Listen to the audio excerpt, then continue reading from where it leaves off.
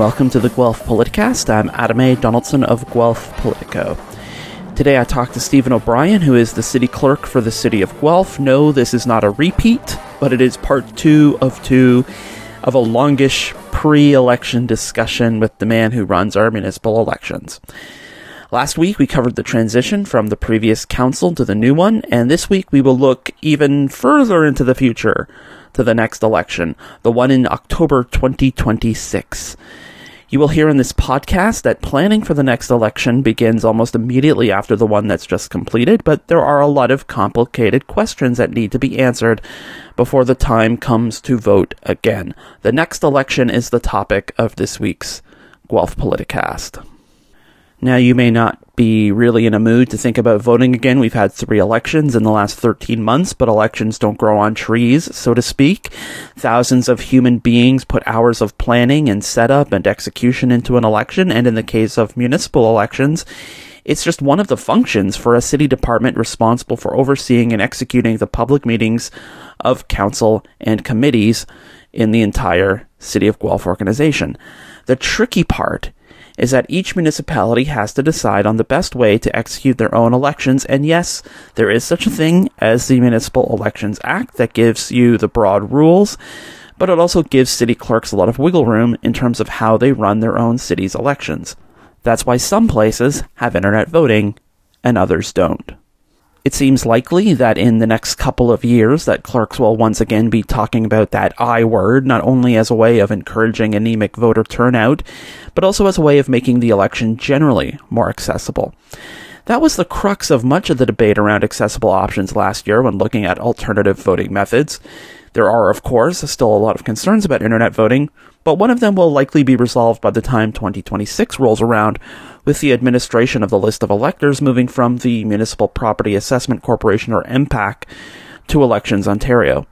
There will be a lot of administration stuff to do before 2026, and then there's the rare instance where the clerks are called upon to run an election sometime in the middle of the term. Something like a by-election to replace a councillor who either dies or moves away. So on this week's edition of the Guelph Politicast, we will look at some of the considerations as we officially start the countdown to the 2026 municipal election with Stephen O'Brien. We will talk about the planning for the next election and when it begins, how his staff examines the potential voting methods, and whether increasing voter turnout should be a consideration when those decisions are made by his office. We will also talk about internet voting, the arguments for and the arguments against internet voting, and whether the distribution of candidate information should be a part of the clerk's office's job when running an election. And finally, we will talk about updating campaign rules, the effect of misinformation and conspiracies on his job, and O'Brien's ideas about what an ideal election would look like. So I caught up with Stephen O'Brien last week via Zoom. Okay, Stephen O'Brien, thank you so much for joining me today. Yeah, happy to be here, Adam. Thanks for having me. Okay, so looking at, let's start off, it's election night, it's, however late it is, you get home, you get into your nice, warm jammies and go to bed. When does the planning for the next election begin? Is it like the 26th, you are up and at 'em? That's a great question. No, I don't think it does. I mean, we are always thinking about the next election sort of in the back of our minds. But I think, as I mentioned in the last recording we did, there's a lot of closeout. There's a lot of election closeout. You coined it as transition. We might coin it more as sort of the onboarding and orientation aspect of things. So we're very heavily involved in that right now. And I mentioned in the last recording, we had the surveying we do, right? We're going to gather data from the people that worked with us, the candidates, the public and the electorate that voted or didn't vote to get their inputs. And so that's really, I think, what then starts to generate that work. We've got closeout reporting to councils, I mentioned at our last recording, that will also sort of spur some initial thoughts and thinking about 2026. But what I will say is we're always ready for an election because we have to be. We have to be ready at a moment's notice to manage a by-election if that case were to arise. And so we're always thinking about what the next election event is, and we're well-resourced to be able to do that. But I would say we probably don't start thinking about the next election probably until the calendar year next year starts, so 2023, and then we begin to really think in earnest. We've got some requests from council to report back in early 2024, so that does give us a line in the sand to sort of think about and shoot towards as well. And I can imagine some of the circumstances that might drive that sort of early reporting, which we will get to, but I'm curious if you could just talk for a minute about the circumstances by which a by-election might be called. Yeah, certainly.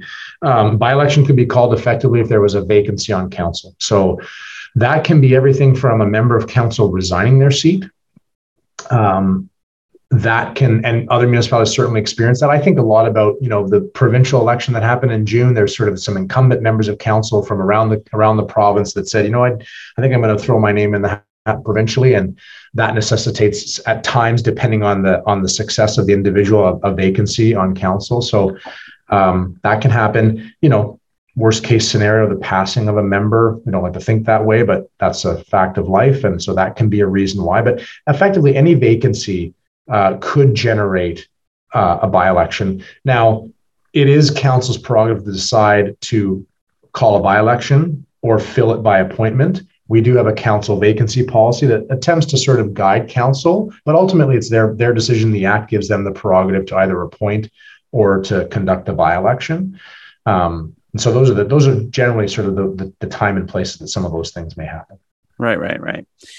So the election on schedule, October 2026. I guess looking at it, trying to figure out how the best way to phrase this or where to begin, but a lot of what's going to change between this election and the next election isn't necessarily generated by you and whatever findings you get from feedback or like this.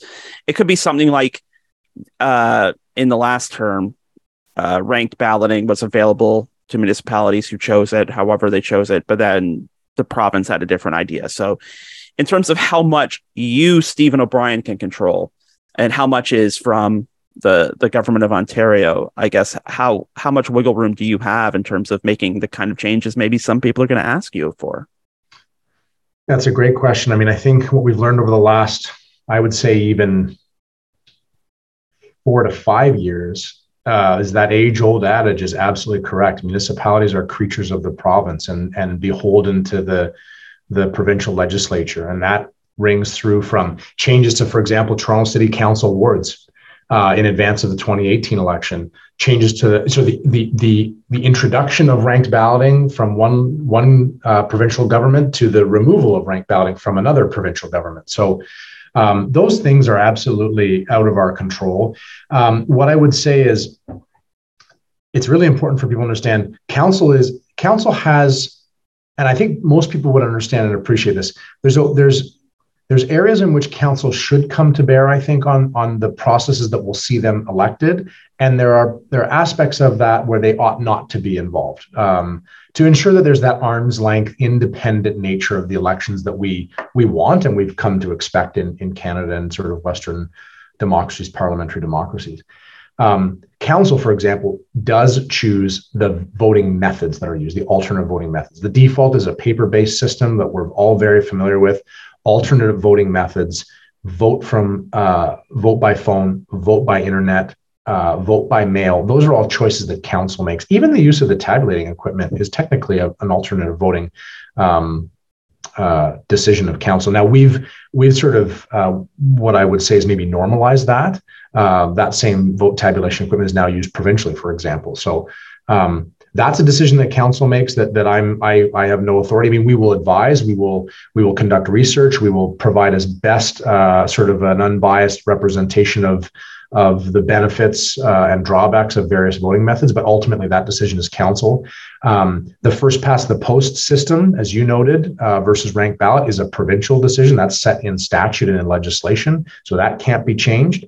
But we take a lot of time in thinking about it in the city clerk's office, how we can make voting easier for people. So, the fact that you can vote anywhere within your ward on election day or anywhere within the city during the advanced voting period is a decision that we make, and we implement the technology that allows for that. So, we try and make the experience as easy as possible in hopes that helps sort of keep turnout high. And again, simply put, make it easier for people to get out and vote. But there's certainly things that are outside of our control. And I think I covered sort of the key ones there. Yeah. But as you were talking, though, just out of curiosity, is there a storage room at City Hall where all the tabulators are for 4 years, where they sit? And does someone ever go in there and dust? No, yeah. The challenge is that equipment can change over time. I mean, 4 years in a technology world. I mean, we're on Zoom right now. Who knows what it's going to be in 4 years' time? So, no, there isn't. There is a storage space where we do supply election or store election supplies. That space becomes more and more secure as we get close to elections, right? Ballots are very important to me, more important than loved ones as I get close to an election. Unfortunately, I care for them immensely, where they are, what they're doing, how they're cared for and stored. So we keep those ballots very secure. But in off election years, we're storing empty ballot boxes and right. Hoping that the Sharpies don't dry out in 4 years' time. And I mean, things like the magnifying sheets we supply to electors, we store all of that here in City Hall, but the tabulators are not kept year over year. We return those and we procure them in each election cycle to make sure that we're getting the best available option for Guelph electors. Okay.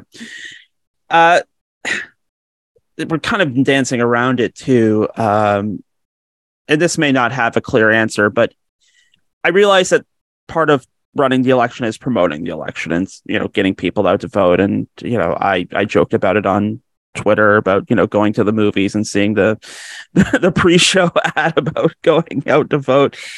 But having said that, voter turnout is always historically very low in these municipal elections. And I'm curious, is there a role that the clerk's office can play? Maybe not in getting more people out to vote, but in terms of trying to understand why there's such low voter turnout, and is that work? I mean, if that work isn't being done, is that work that does fall under your purview? I think, first of all, I'll say that there's a lot of research out there on turnout at the municipal level, and we're certainly aware of that when new research is conducted, predominantly by the academic community. Ontario is blessed actually with some pretty well-known researchers in that regard. The local government program at the University of Western Ontario is pretty well established, but researchers across the province are looking into that, and so we certainly pay attention and are attuned to that research. We don't conduct that necessarily in our own way, other than through the surveying that I mentioned earlier. Like, we'll be able to glean some information. It's a tough nut to crack and a tough equation to sort of figure out why. I think contests at the top of the ballot, as I'll say, right? Contests for mayor often drive turnout. I think about in the three elections now that I've been here at the city of Guelph. 2014 saw a good turnout, and I think that was probably because you had an incumbent mayor up against an incumbent sitting member of council for that top spot on the ballot. That's probably one thing that we could say was a determinant factor, and a strong determinant factor in the turnout. In that election, we were 40+%. Now, that's still horrible in my view. Yeah. What I'll tell you, Adam, is when I talked about ballots recently, we have enough ballots that every single elector can cast a ballot. That was 100 almost. I mean, increased as of election day because more people registered to the list that weren't on the list. But that was north of 105,000 people in Guelph. So there's a lot of blank ballots that we have right now, unfortunately. We're ready for it. But so there's factors that dictate that. Voting methods to a certain degree can have an impact, but what the research that we've seen thus far, and maybe new research will glean something different, it's a nominal increase depending on, or decrease depending on, different voting methods. I think our role really is, as you said, is making it aware to people in places that they might not think of. So go to the movie theaters, get out and vote. I was at the university in the lead up to the election, and it was nice to see on some of the digital signboards the work that we've done to communicate with the university and partner with the university to deliver that message, and putting locations in places that are accessible to people on transit routes and the like. So those are the kind of things that we can do to make an impact. And I think we do a good job at that. I again, it's hard to tell whether or not people didn't get out to vote because of those reasons or because of some of the other reasons. Right. Well, looking ahead, then we're going to kind of build the next election in an unofficial capacity here, and one of the things I think that came up is voting methods, and you mentioned that there's going to be a report coming back about voting methods in 2024. Yep. But in terms of like, if council decides that it wants to like do something new, like now that I'm talking about it, I didn't look it up in advance, but like the machine assisted writing that the accessibility committee was talking about last year, in order to enact something new, how much runway time would you like to see in terms of coming up with something like that? And like whether it's that or a new voting method that comes up in the meantime, Well, I'll give you a sense of the timing. Yeah. And going back to legislative changes and the decisions that the province makes that comes to bear. In this last election, the deadline to make a decision on alternative voting methods was May in the year of the election. Right. That was a change by this most recent provincial government. It used to be May in the year preceding the year of the election.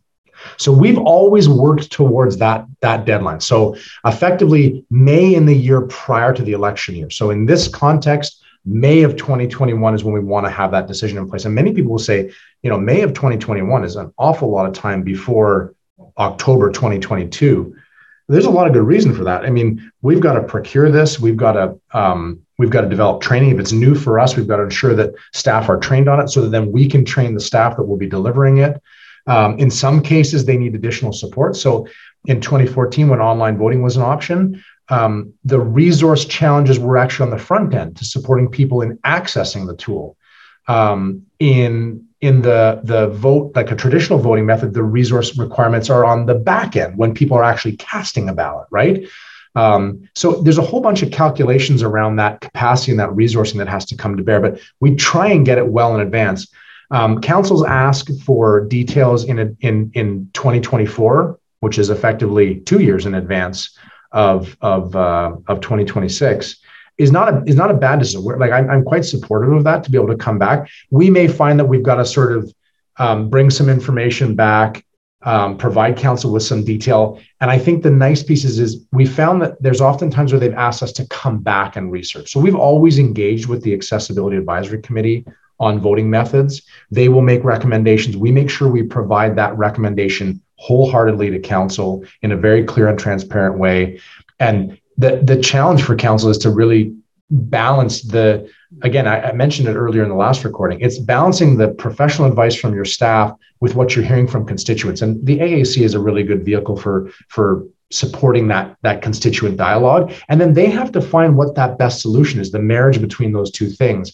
I think sometimes what we found is, new technology is arising that then gets sort of punted as an option. Hey, what about this? Well, if we've already started marching down one pathway, it can be difficult for us to sort of change gears, reverse, and go through all that contemplation that we have to do. The costing of it, which is less of a concern. I don't want to say that it's not a concern, but council makes good contributions to an election reserve year over year to help us, stand these things up. But the financial resourcing, the people resourcing, and thinking about the number of voting methods, right? How many voting methods can we have? Should we have? How many can we support? And that kind of thing. So when you look at this past election, traditional in-person voting, vote by mail, the vote from home pilot, we offered a cent free and cent sensitivity voting location. We offered additional layers of the ability to request ALS interpreters and that type of thing. So all of those are not necessarily different voting methods, but at least 3 different ways for people to cast a ballot, plus those additional layers. We're a strong team and a mighty team, but we're a small team in the city clerk's office. So it does take us some time to sort of unpack how we can support those things. And the last thing I'll say is, and I mentioned in the last recording, elections is one of those things where if we're going to do it, we want it to be done well, because that's the expectation. People should be able to go to a voting location, cast a ballot, and the best feedback we get is, I was in and out in 5 minutes. It was great. Right. That's exactly what we're aiming for. So maintaining that standard can be a challenge as well. So, I mean, it's as you said, it's not so much um, a cost thing. It's a resource thing. It's, you only have so many people, you only have so much time. One person can only have so much expertise on, administering one part of the election or not. So simplicity kind of sounds like the best way to go. And I'm wondering, and again, no decisions have been made so far, but isn't the best place to go from here then say, why don't we just have the two methods we have in person, which I don't think that's ever going to go away, and then internet voting, where if people have that, sensitivity to sense, or they have accessibility issues, there you go. That's two. That makes it simple for Stephen and his staff. Is that crazy? Not crazy at all, but I think it's a layered onion. There's when you unpeel that and unpack those things, there's considerations that council has. I know leading into 2018's decision and 2022's decision, a lot of it was around security, verifiability of results, and that type of thing. And so I think council has to unpack and grapple with those things, right? Yeah, yes, on the surface, that would achieve. You've got a remote method, a voting method, and an in-person voting method. Both of those can have threats and challenges to the systems and the process. Some have more than others, and so it's that weighing of all those considerations that I think I don't envy council. It is a difficult decision for them to make, for sure. I guess then what I'm wondering is if we give council enough runway to be able to unpack those things, I'm not saying the information that comes from you and your staff is wrong or bad or anything like that, but there is a whole universe of, debate and discourse about, the safety and efficacy of online voting. And there are other municipalities have had different experiences with that. And I've kind of wondered this myself. Maybe we should have a big community rakeout where we lay all the issues on the table. And it's not just coming from, again, this isn't to besmirch you or your staff, but it's not just coming from that one report from the city clerk. It's having everybody kind of lay it all out and let council debate from there. I mean, I think, yeah, certainly sort of a community-wide forum in the way that you've articulated is probably, the penultimate way to do that. That will take a lot of time and energy to properly do. Again, I don't discredit. I think it's a good idea. But there's ways that we do achieve that to a certain degree. So I mentioned the surveying we do post-election. That gives us really good data and feedback, especially if it's statistically relevant and accurate. We can relay that to council, and we do in that report.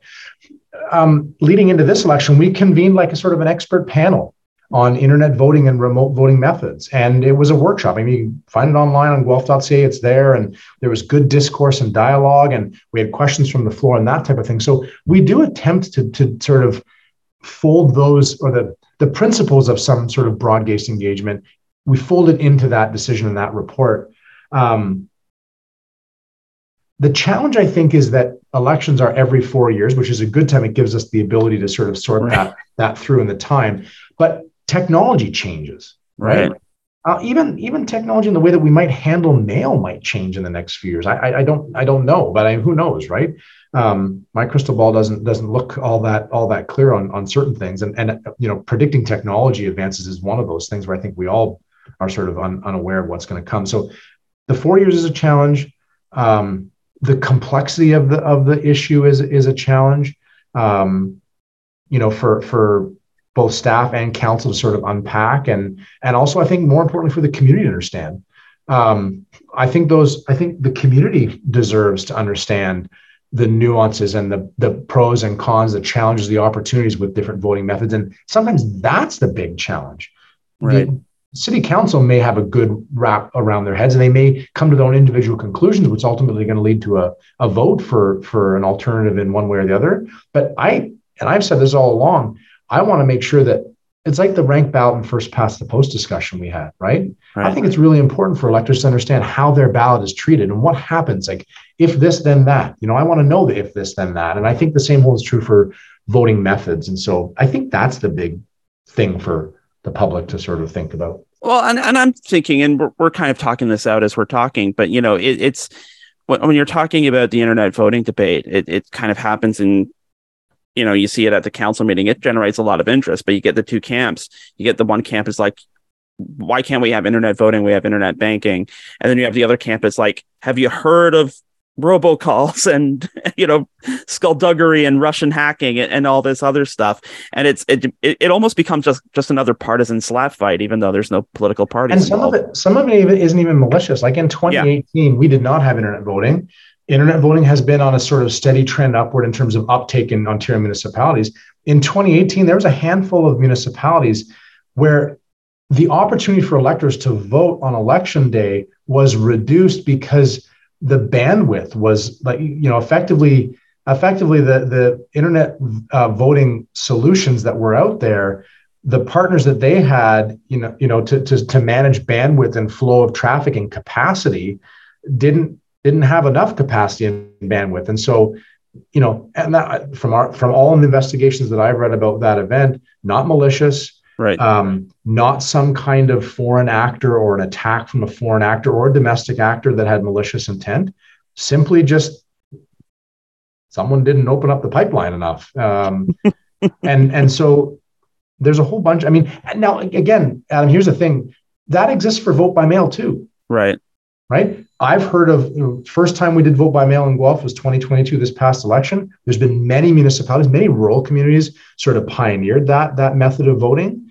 And there's stories from municipal clerks where, a Canadian Union of Postal Workers, the CUP W union, on a strike or a job action. And now what?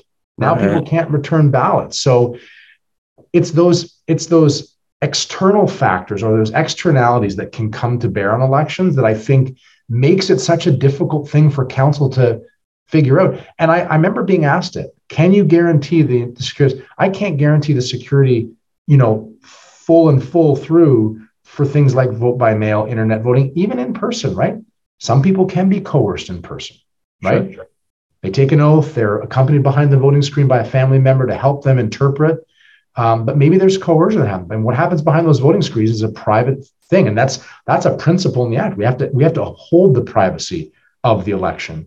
So it's those externalities, it's those factors externally that I think council struggles or can struggle with, because it's a difficult thing to unpack. Well, looking at some of the mechanisms, then I know there was some discussion, and I don't know where this is, so maybe you can enlighten us, of moving the municipal voting list away from MPAC to Elections Ontario. Is that something are you aware that's in the works? That as I understand it now, that is happening. Okay. And that will be in place for the 2026 election. MPAC, which for your listeners is the Municipal Property Assessment Corporation, has handled the enumeration process for municipal elections for many years, 15, 20 plus years now, I think. They're transitioning that responsibility or the province has enacted legislation to transfer that responsibility to Elections Ontario. I think that's a good thing, not to discredit MPAC at all, but their primary mandate, as their name alludes to, is assessment, property assessment in the province. Right. We find that they understand property details very well. They know that there is a house or a dwelling at this address, or there's multiple dwellings at this address, and that's within the boundary of Guelph and it's within this ward, and so they're very good at that. The people side of things is a bit of a nuanced difference for them. I think one standardized list that is managed by Elections Ontario is probably better, because then they have the understanding of the people side of what the list is. So, but there's also some concerns. I mean, MPAC did a relatively decent job at understanding and delineating school support. So people often forget when you vote, you're voting for municipal candidates, but also school board trustee candidates. And they do, generally speaking, a pretty good job of ascertaining that difference. That will be something new for Elections Ontario, because in provincial elections, you're voting for 4, 5, 6 names on a ballot, one of the names of 5 or 6 folks on a ballot, as your potential MPP. So there wasn't that nuance of that composite ballot that we have that adds complexity to our election. So I'm optimistic. I'm cautiously optimistic, I'll say. I think the fact that Elections Ontario is an elections authority is probably a good first step. for that list. And we hope that we do see some action. We didn't have a whole lot of issues with the voters list this time around. Certainly some folks, populations that we know move or transition, student populations, especially in and around Conestoga and the U of G. And then also long-term care populations tend to be, unfortunately, for the reasons we all know, tend to be transitory in terms of list to list. Right. Yeah. And of course, some of our older citizens are the most dedicated to getting out to vote. Yeah, for sure. That's one where we handle that enumeration on our own. So we work with those long-term care facilities to get the list of residents, and they're verified by the administrators of those residences to make sure that we capture them all. Maybe to sort of wind up the conversation, some issues coming out of the election that people have sort of flagged. Number one is, and this has popped up in different letters to the editor and things like that, rules about using social media, and in particularly rules about candidate uses an account for their council business and then use the same account for election business, which is not breaking any laws. But is that something that we can work on in the city, or is that something that we would need continence from the provincial government to work on? No, that's one of those decisions that council can make. So the Municipal Elections Act says that councils are required to pass a policy that guides basically the use of corporate resources. So many municipalities have, Guelph included, we have that policy obviously in place. Other municipalities have more detailed wording in there around, the incumbents' use of social media platforms and the like. So that's one of those things that in between election cycles, it's one of those policies that will be scheduled and slated for review and renewal. We'll evaluate what some of the best practices are. We'll obviously be cognizant of any provincial legislative changes, and we'll make sure that council is aware of that. And so that they're making that decision on that policy as well. I imagine part of the difficulty is the language, because something like Twitter is not a corporate resource; it's a Elon Musk resource, I guess, is to look at it. Just recently, yeah. It's, corporate resources. You think in hard and fast terms, right? Sort of maybe dating myself, but use of corporate letterhead might be one thing, right? Back in the day. Now it's even use of technology, right? So candidates that are incumbents should not be using city devices to support their election or their re-election campaigns. And we do, use of facilities, use of different city properties, that kind of thing. It's all sort of encompassing, yeah. Right. Here's another thing, and this may be even more difficult, but the role of sort of misinformation in our sphere in terms of candidates who are attacking incumbents for certain things that are probably not true, or candidates who, this is from the school board, but there was a candidate running for school board in wards 2, 3, 4 who didn't have a campaign website, but on his signs he had a link to a website that took you to a website that was arguing for a pan-Ontario slate of candidates who have a certain political ideology. Is there anything there that the city can work on? Yeah, that's such a good question. I think it's a challenge.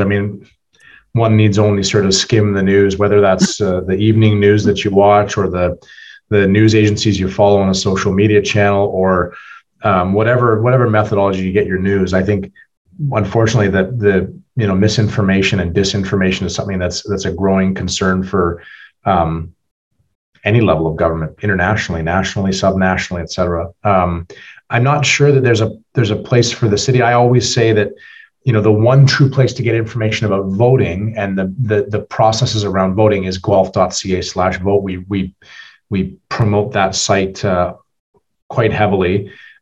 With complete respect to candidates, we want electors to get their information about where they vote, when they vote, how, in terms of the technology, the methodology that they're going to vote with, not necessarily in terms of who they choose, but that should come from us at the city. That's an apolitical, non-biased, just information that we should provide, and that's where people should be focusing their energy. Many candidates do redirect to our site in that regard. Some would paraphrase, and at times we would find sort of some errors or omissions in things, and we need to correct those things or seek them to be corrected, because we can't obviously come to bear on those sites. Right. But I'll say something, Adam, that I think is true to you and your colleagues in the local news media community. I think people want to look to media to get that one truth about candidates and what they stand for and what their backgrounds are and what the platforms really mean, and unpacking those things, and hard-hitting questions of candidates and all those things. And that's tough today. The local media scene, I don't need to tell you, I mean, it's a tough game out there. It's not resourced the way it used to be, which is a shame. It's part of, I think, a free press and an independent press and a well-supported press is an important and integral part of democracy. And I don't need to tell you that I think we've seen that wane in the years past, right? And so, I don't want to sound doom and gloom, but no. And this may go along with that, but I did note some people have been talking about, media and people sending out questionnaires to candidates as a way of like gathering insights and information about why they're running and what they're running on. A lot of community groups have done the same thing. And I've heard the comment made that, somebody in the vague distinction of the term should be collecting all of these and putting them on place. And some people suggest, and maybe that's a job for the city of Guelph. And so, would you stick to, I guess, some of your previous statements that, maybe that isn't your job to collect that information either? Yeah, I mean, I looked at BC's election. Their municipal elections was the Saturday prior to the municipal elections in Ontario. City of Vancouver had a site where they offered like a plan your vote tool. So you could say like, where's my address? What are the voting locations I can go to? Here's who I've thought about voting. You could drag candidates sort of through an interactive tool onto like what would become a one-page printable document you could print out and bring to the voting location, right? Like, here's my plan to vote, the candidates I support. And in doing that, they had the ability to sort of click on a candidate and list kind of like their three key platform tenets or whatever the case may be. And I think that's pretty unique. I think that's pretty innovative. The challenge we have is, why did you include that and not this as a right. As a tenant? And so then you're having to standardize a form. I mean, it's a lot like, I think, Adam, I know you did a bunch of candidate profiles. I know that the Mercury Tribune did a bunch of candidate profiles, and they were sort of set questions, right? Same questions for each candidate. I don't have to ask you how resource intensive that was. It was a little bit.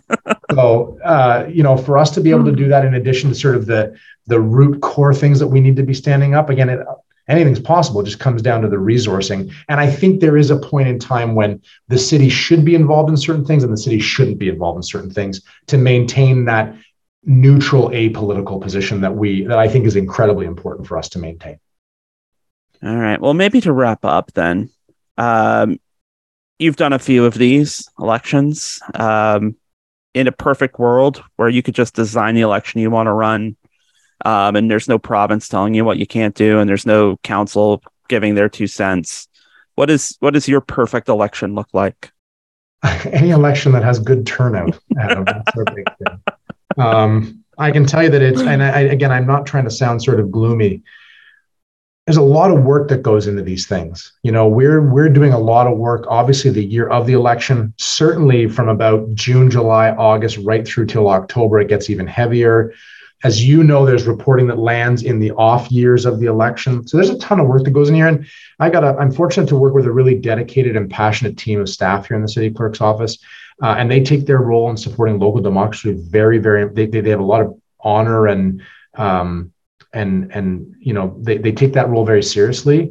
It's disheartening when the turnout isn't there, right. Because for the same reason that all of us evaluate that calculus. But a method, a system, a method, a process that just sees more people getting involved in what I don't need to tell you or probably your listeners is the level that's closest to them that most impacts their day-to-day lives.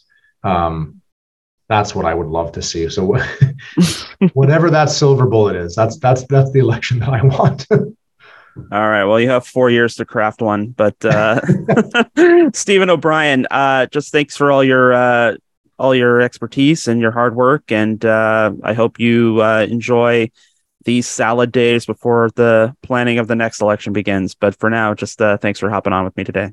Great. Thanks, Adam. I appreciate you having me. Take care. And once again, that was Stephen O'Brien. The Have Your Say survey for the city of Guelph and the election feedback from 2022 is now closed, but you can still get in touch with the clerk's office anytime by sending them an email at clerks@guelph.ca.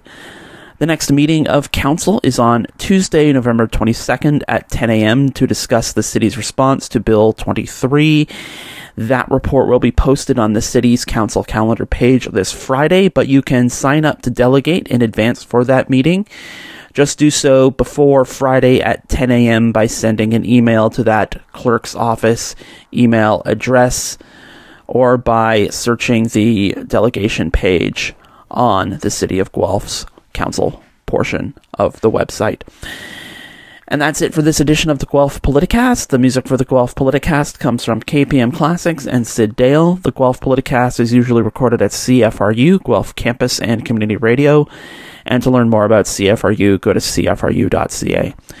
You can download the Guelph Politicast every Wednesday from Apple, Stitcher, Google, TuneIn, and Spotify. And when you subscribe to the Guelph Politicast channel, you'll get an episode of Open Sources Guelph on Mondays and an episode of End Credits on Fridays.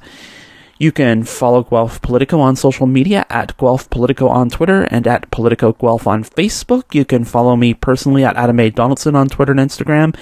And you can send me an email at adamadonaldson@gmail.com.